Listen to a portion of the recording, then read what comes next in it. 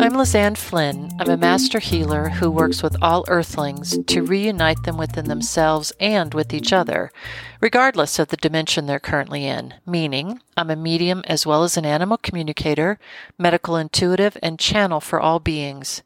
I use the tools of shamanic journeying and soul retrieval to support animals and humans as they heal from past trauma. I'm certified as a Reiki Master Teacher and as a canine massage therapist. This is the Animals I View podcast.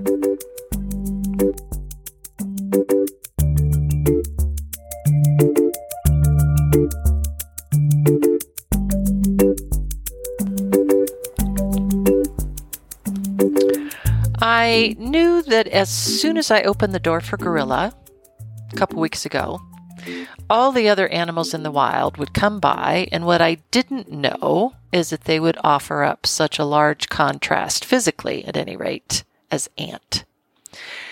And of course, the message from Ant came in the way of my human experience, and it fell to me, as it does to every single one of us, to pay attention to that slight nudge. Because it can be a very subtle nudge indeed, and depending upon your intuitive muscle language, the nudge can take various forms. It might be something that you hear, see, feel, smell, or taste.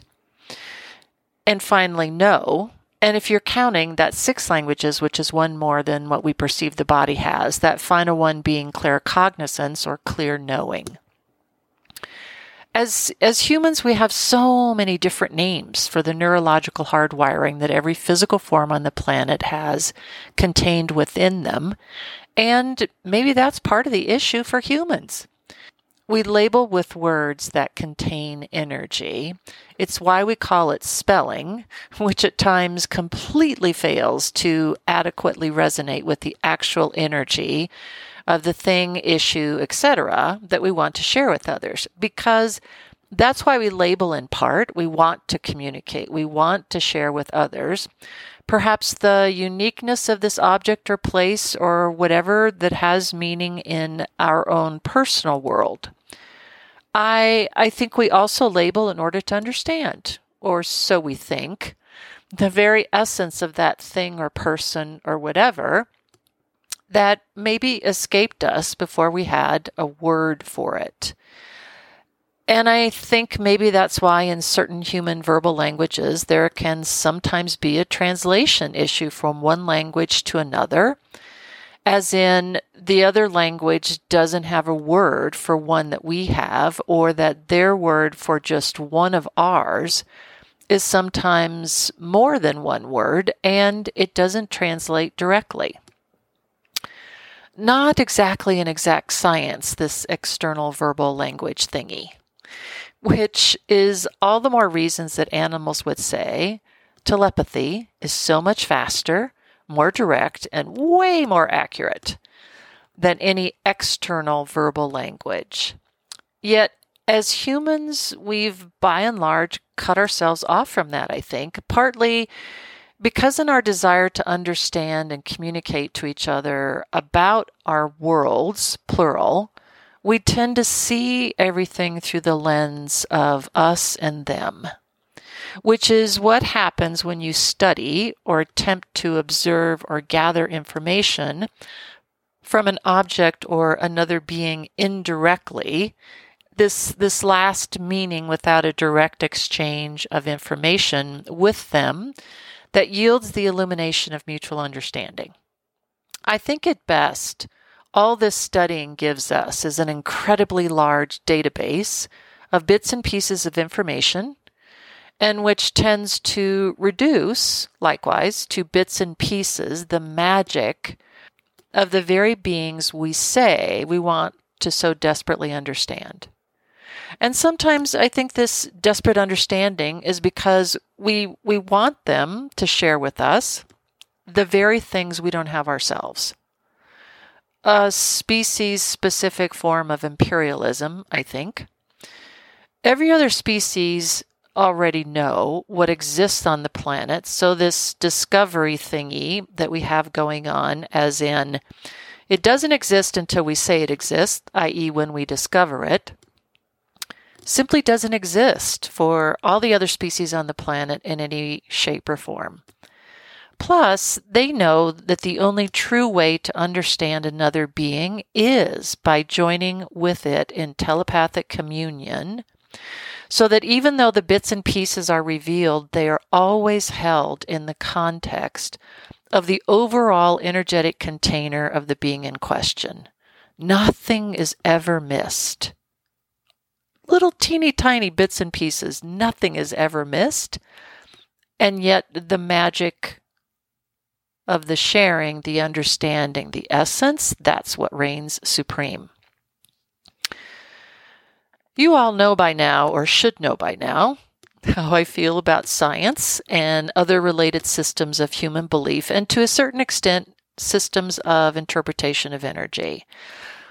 Because humans like nothing more than a good system that puts everything in its place and yet still leaves open the possibility of more, because to a certain extent that also places a checks and balances on the system itself, which to a certain extent also has a certain chilling effect on the very system that claims to be open to new ideas, and rigorous testing, conversely, that actually wants to shoot it down, those ideas, to the exclusion of the ideas in the end, a good majority of them at any rate.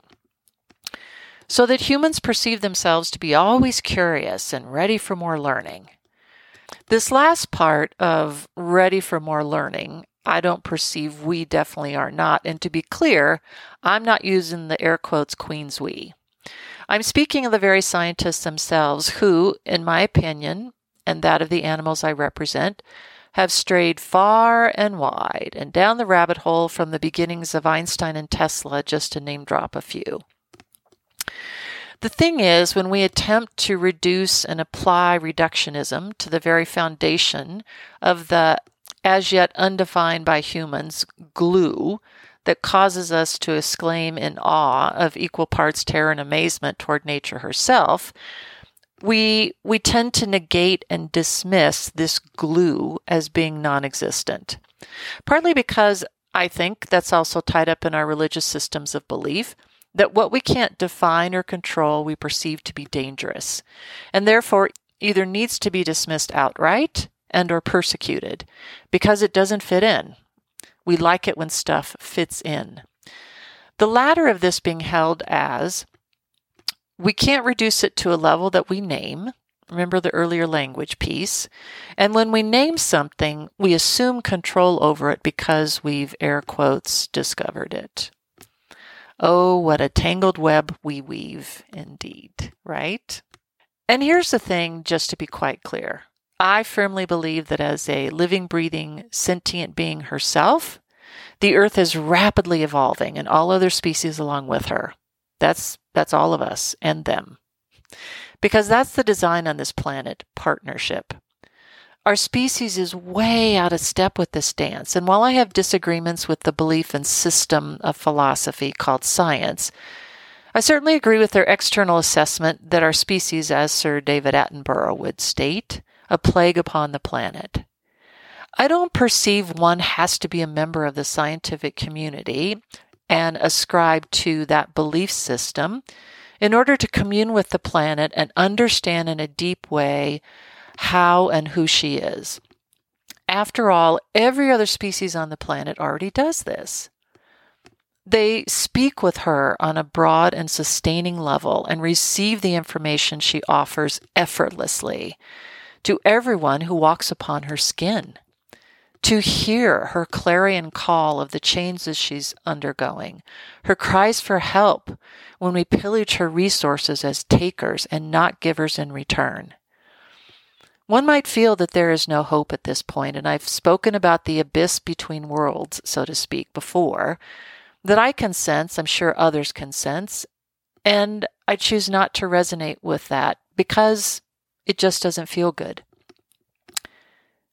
This isn't also about the efficacy of research of the recent vaccines, and full disclosure, I am vaccinated, and I will get the booster when it's available.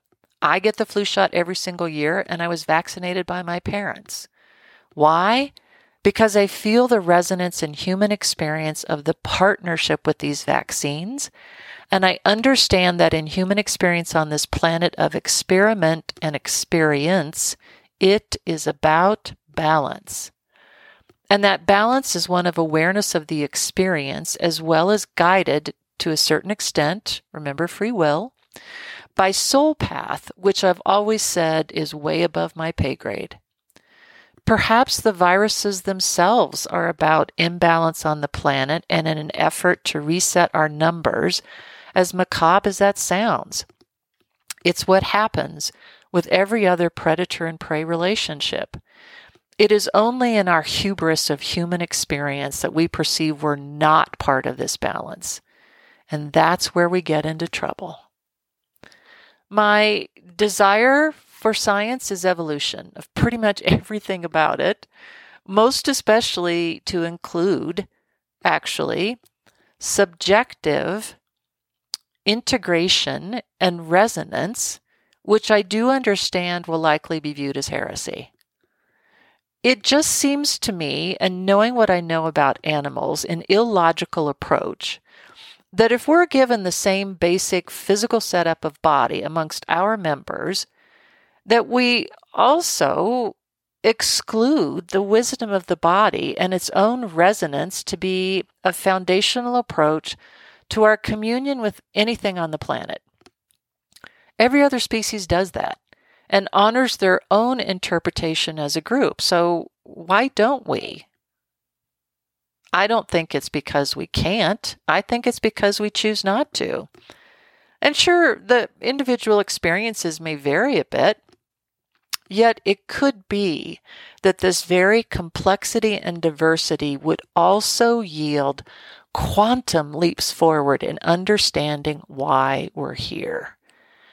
And even more, how to better serve the planet and all the other earthlings on it. I think this would form a bridge between other species, as ours may very well become as united as theirs already are to working in tandem with the planet. And so it was that my reaction to science being attributed to ant that was the segue into this week's podcast. It was a meme on Facebook that was really a brilliant photo of 12 individual ants holding a water drop suspended between their numbers so that each could drink and hold the drop in place for the others. Really, it's a remarkable photo, and I'll put a link in the podcast notes. The thing is, what we would call physics is unknown to them. So how do they know how to balance the water? What we call gravity is unknown to them as gravity and how we think it works. So how do they know how many of them are needed to keep the drop of water in place? And what really piqued my interest was the quote, "It is a science of ants to cooperate and divide the share of water equally among them and give everyone their right." Science? Really? Nope. Sorry, not sorry. It's not science at all, at least the belief system that humans know as science. It's their collective awareness that each is part of the whole, that each is integral to the whole, that each holds an equity stake in the outcome. In other words, balance and communion with each other and with the whole. Not to mention communion and balance with the element of water. Come on now. That is really, really cool. So I would not categorize, nor would ant, their actions and state of being as science. Yet as humans, we use that belief system and philosophy because that's what's most readily available to us. Doesn't matter if it fits them or not. And so, with ant coming through this week, we arrived to the high hopes message. And if you're already hearing the song in your head about the rubber tree plant, you're welcome. Because it was that very statement that ant wanted to impart to me and as well to pass on to all of you listening. So beginning the channeled message. The task at hand may seem insurmountable, this turning of the tide of the human species so vast in numbers towards a common goal. Yet it is your very numbers that, while impacting the earth and all others a great deal, has contained within it a magnificent energy to be coalesced around a common goal, partnership and balance. Our species knows only the energetic fingerprint of all others on the planet, and because they are here at the same time as we accept and embrace the predetermined reason, balance, and partnership. If you would but choose Earth, our mother, and all her beings as all your relations, the task at hand would shrink to the space that each individual experience steps forward, knowing that all is in balance and the task becomes done. High hopes indeed. At least, this is how Ant sees it.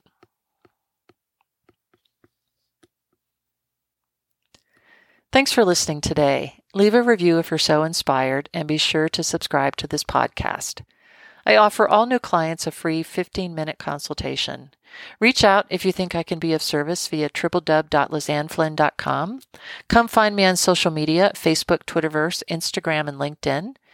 I encourage you to sign up for my quarterly newsletter on my website, where I also post notices for upcoming events such as new classes and online psychic fairs. This has been the Animal's Eye View podcast. I'll see you next time.